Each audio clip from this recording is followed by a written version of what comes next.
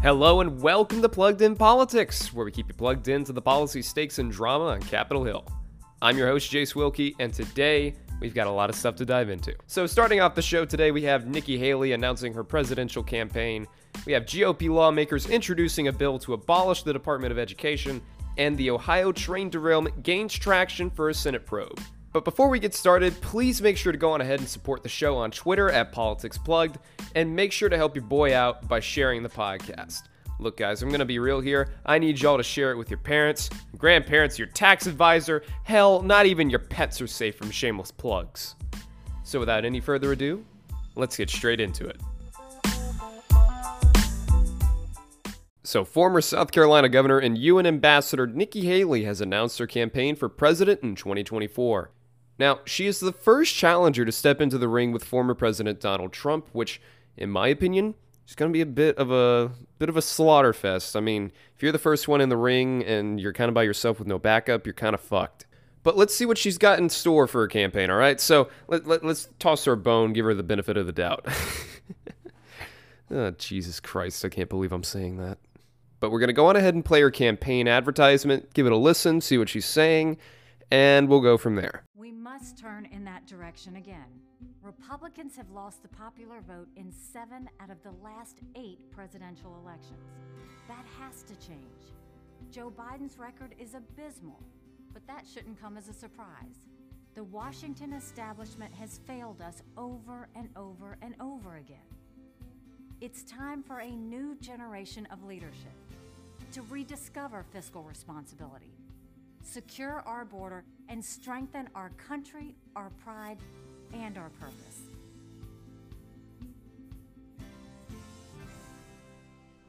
Some people look at America and see vulnerability. I don't put up with bullies. And when you kick back, it hurts them more if you're wearing heels. I'm Nikki Haley, and I'm running for president. Okay, so just for context, that was about basically the last third of the advertisement, because the original ad was around 3.5 minutes, and I didn't want you guys subjected to that kind of torture. I didn't want to be subjected to that kind of torture. So, you know, bada bing, bada boom. It works out for both of us. But now let's go on ahead and analyze this advertisement. So I find it to be incredibly unoriginal. Like, it is copy and paste every single conservative campaign advertisement I've ever seen in my fucking life. I mean, even down to the music, okay? You have your classic cliche, mind you, cliche strings and orchestral buildup halfway through the video to symbolize the patriotic swells of our forefathers, and you better vote, goddammit. Okay, but that aside, and presentation aside, it comes off as incredibly uninspired. It's really lacking in energy, and basically it's mainly clinging to the idea that Republicans need to move in a new direction, which isn't a bad idea, and it's kind of original, at least in this current time with the GOP dynamics, especially with the idea that it needs to be younger people leading the charge, a new generation.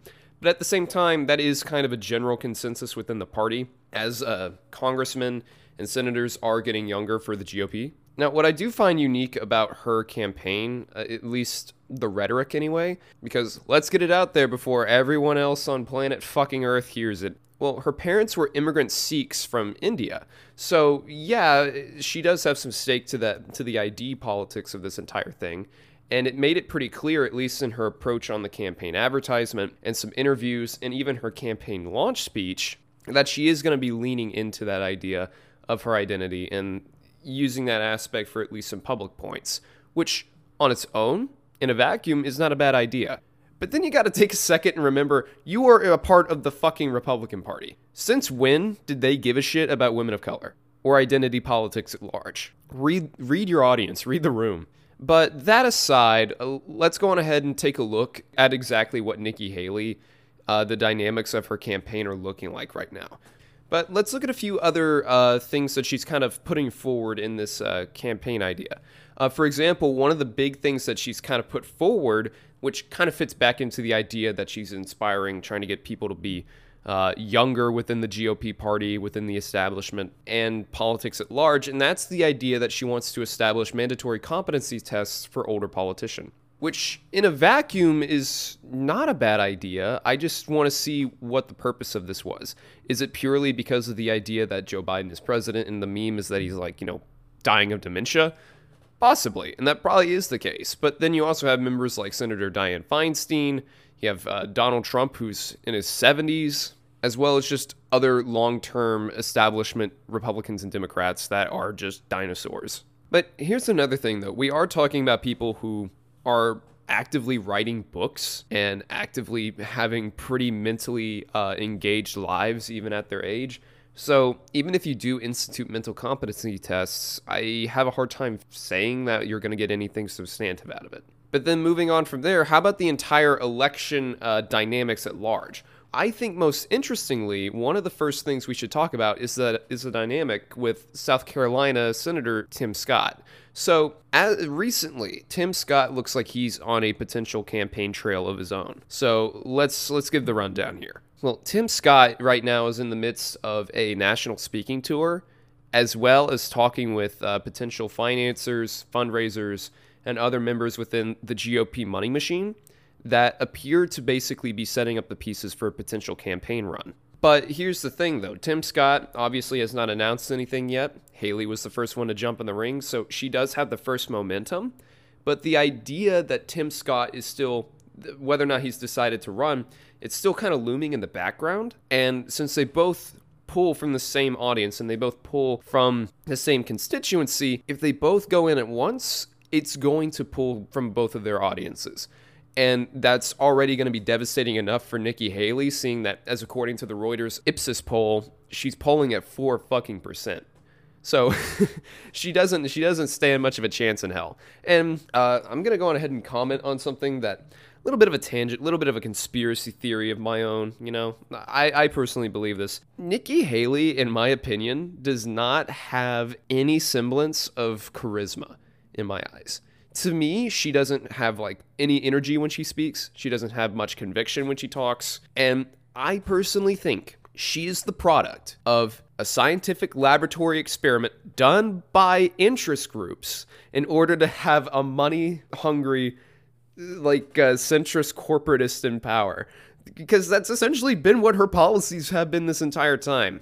Granted, she was the UN ambassador under the Donald Trump administration, but aside from that, she's basically sort of served corporate interests her entire life. But now that we're back to earth, I can step off my, my little soapbox, and let's continue talking about the real issues. So, we already addressed the Tim Scott situation, so how does Nikki Haley fit into the entire dynamic of the GOP primary with Donald Trump and potentially Ron DeSantis? So, according to that same Reuters and Ipsos poll that I mentioned earlier, Donald Trump is receiving about 43% of the vote from registered Republicans. 31% are also going to Florida Governor Ron DeSantis. So clearly it doesn't seem like Nikki Haley is really offering much of substance.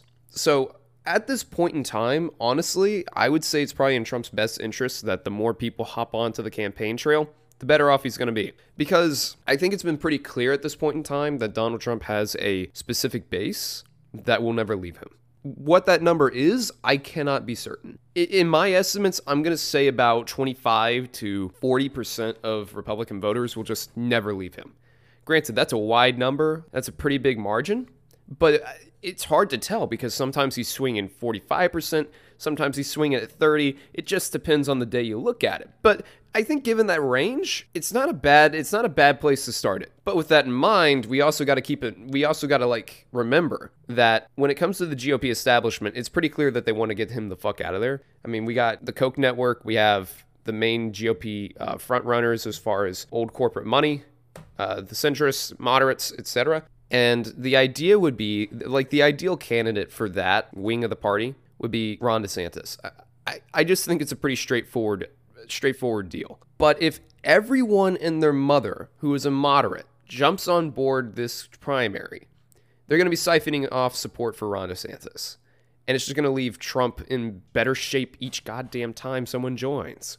And it's really, really, really fucking stupid that all of these people all at once think, me, I'm going to be president, me, even though they are not popular. No one gives a shit about them. No one even knows who the fuck they are. No one knows who they are. And with that being the case, Why fucking run except for your own ego? If you have the collective interest in getting Donald Trump out of power, the best thing you can do is just stay the fuck out. Stay on the sidelines, get your ass back, be the bench warmer, okay? No one's voting for Mike Pompeo. No one's voting for John Bolton. And no one's going to vote for Nikki Haley. I'm just going to be straightforward with that. I think this is a dumb idea. Because a lot of it comes down to, like what I said earlier, there's no energy from any of these candidates. There's no popular appeal behind it. There's nothing but a corporate husk of a human being there. But again, granted, Nikki Haley joining has made some waves online and through media and the news. It's not going to last long. It's not going to last longer than a few months in 2023, and that's about it. She'll maybe get like a couple of headlines during the actual primary next year, but it's just a waste of sound waves at this point.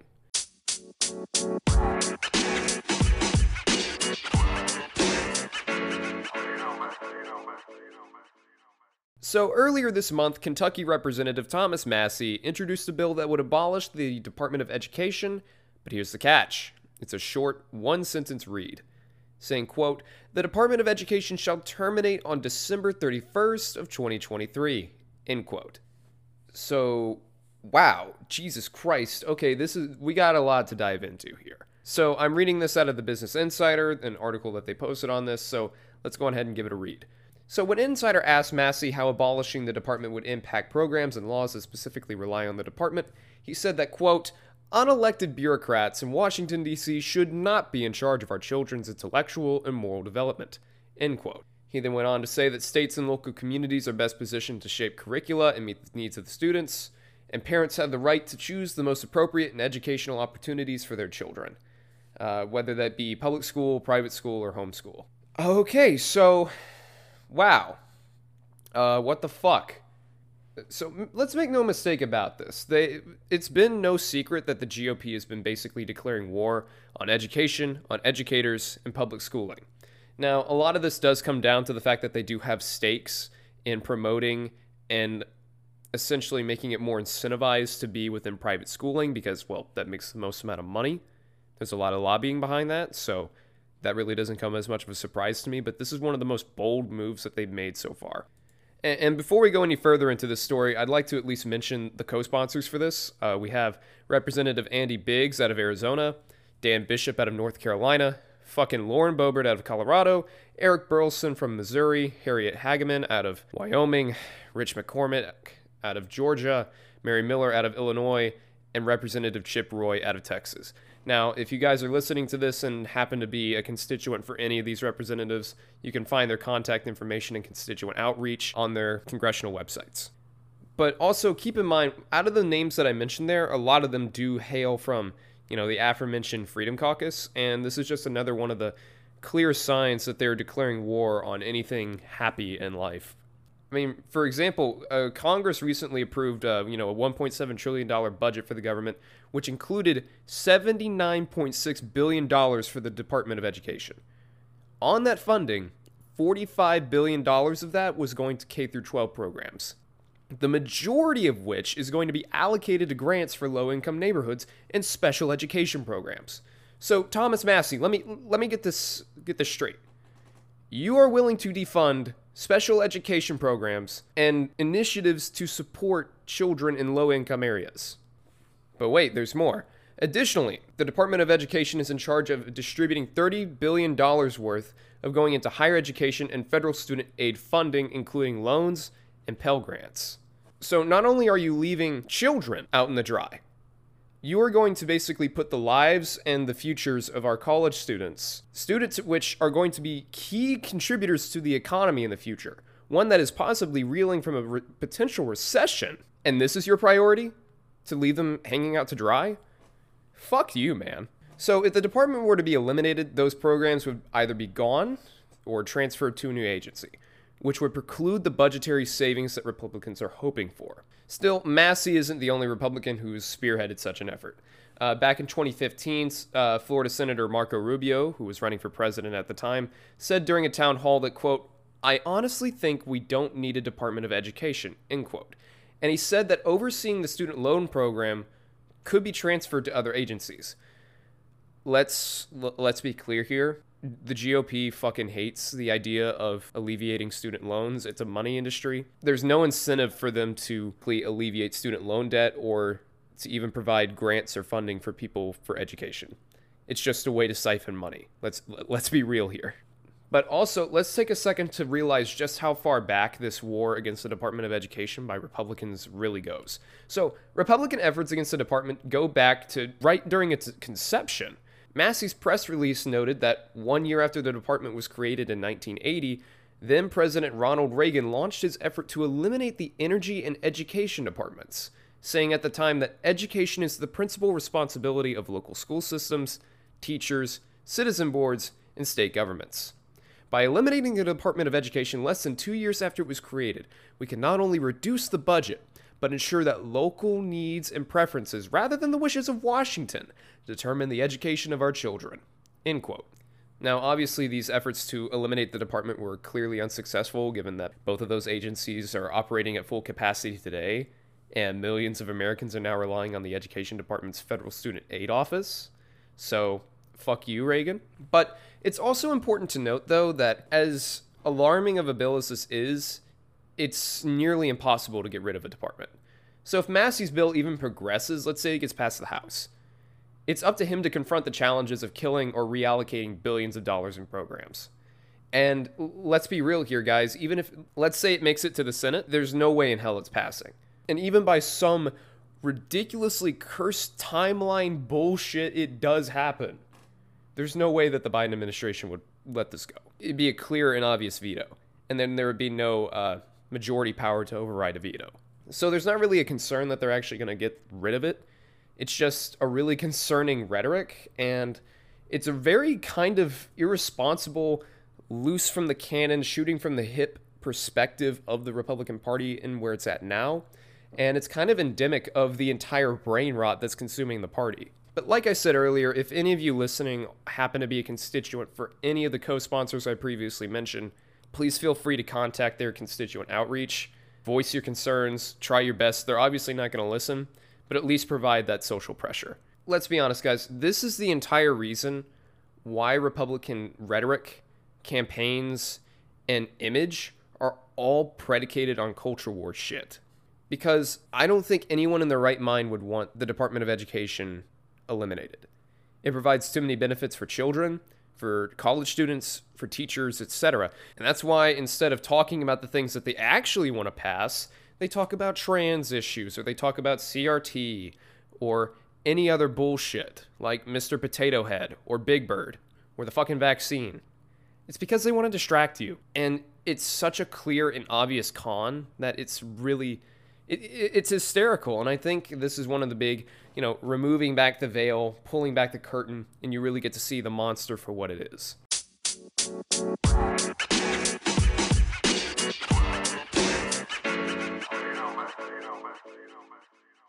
So U.S. senators are now weighing the idea of conducting a probe into the Norfolk Southern Railroad freight train incident that occurred in East Palestine, Ohio, earlier this month. A Norfolk Southern Railroad freight train derailed in East Palestine, Ohio. The train was comprised of about 150 cars, and 50 were affected.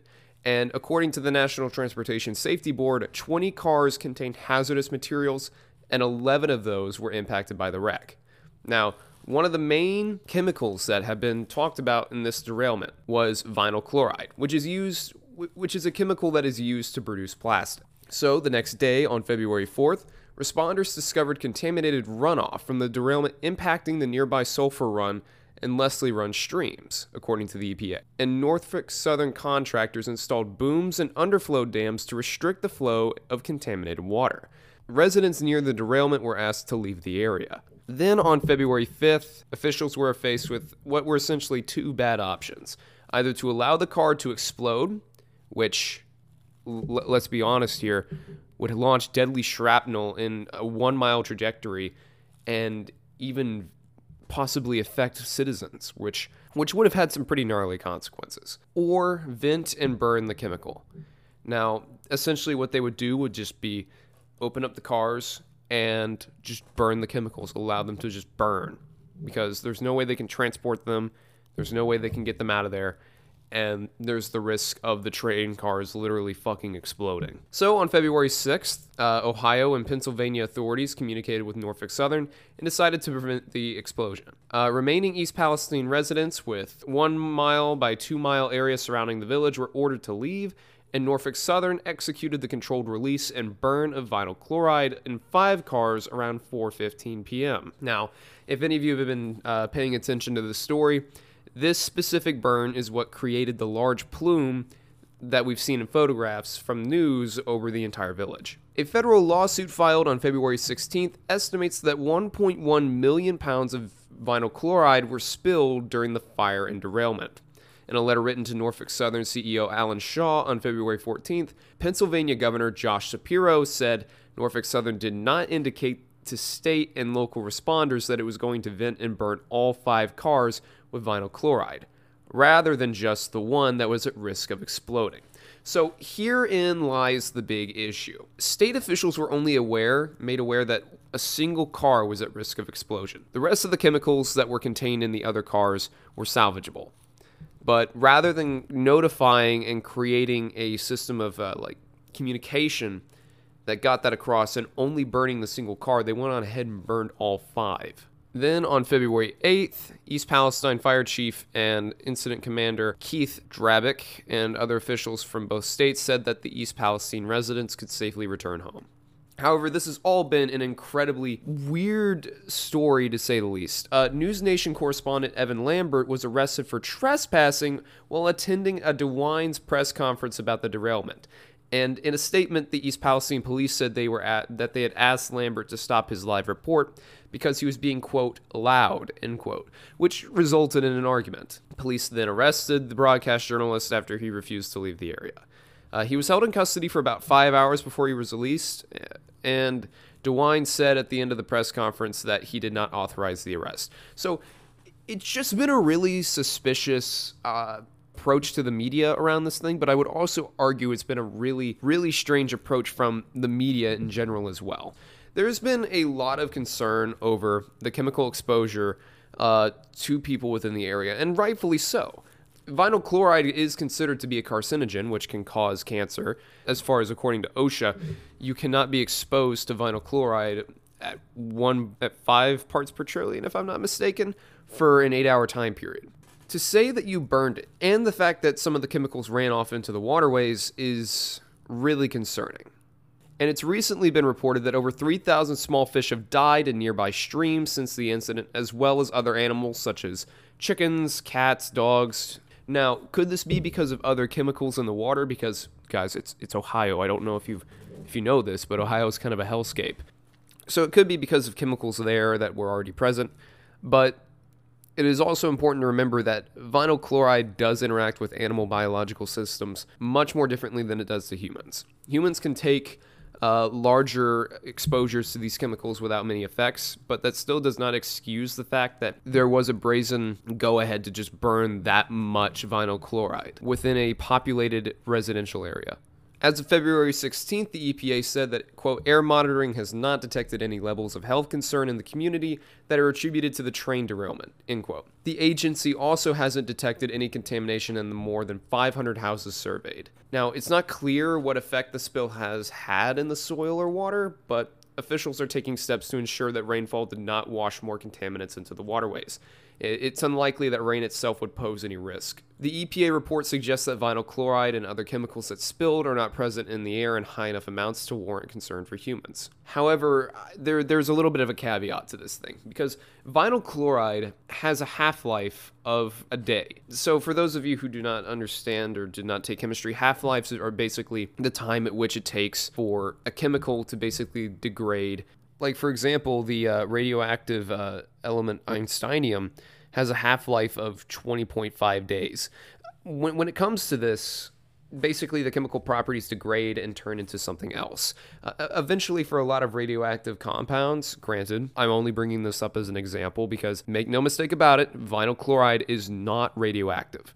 I just want to make sure no one misconstrues what I'm saying here. But basically, the reason why I bring up the half-lives with vinyl chloride is the idea that because it has such a short half-life, it probably wasn't in the air when they were measuring or taking samples. The period of exposure to vinyl chloride in the air occurred when it was burning and on that day. Anybody in that area could be hurt. Now, granted, the long-term ramifications probably are not going to be as widespread or as massive as some people are saying. Some people are calling it the American Chernobyl. It's not going to be that. It probably isn't. Now, could it have some effects in the waterways? Of course, but there's already awful toxic shit in Ohio waterways, or even in the drinking water you or I am drinking right now. But with all that said, how does this fit into the idea of a Senate probe?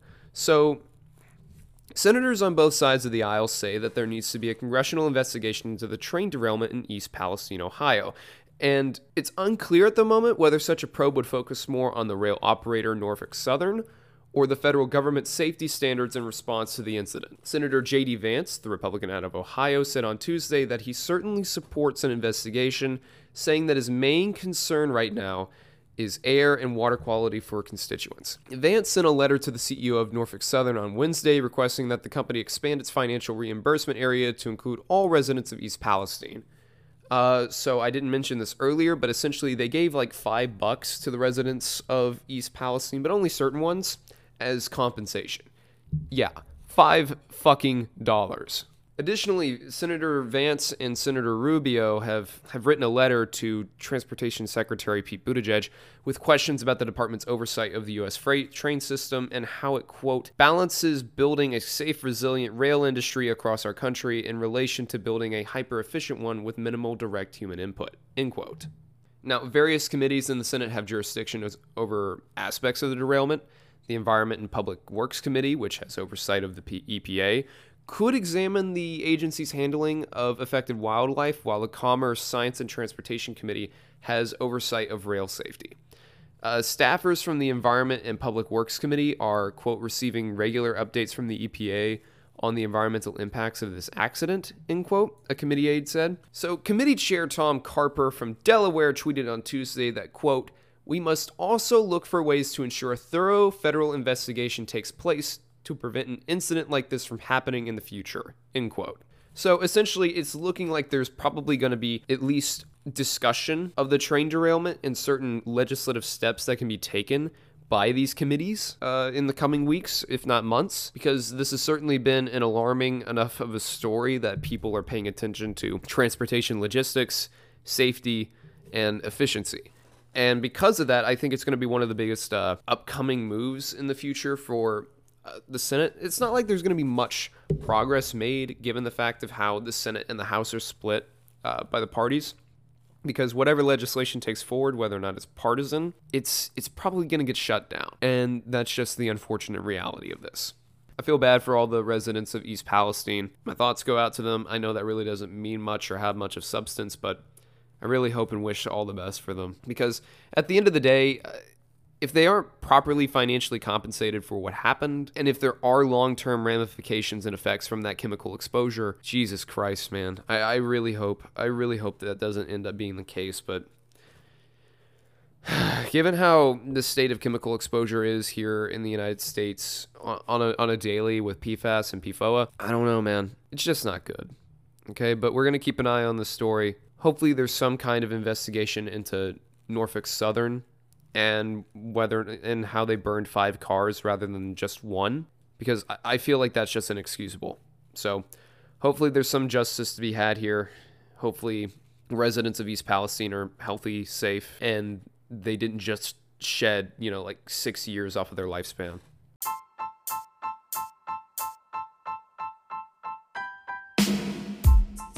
All right, that's the end of the podcast. And as always, thank you so much for listening in.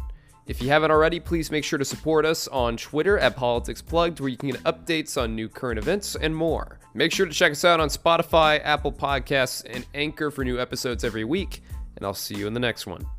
Take it easy.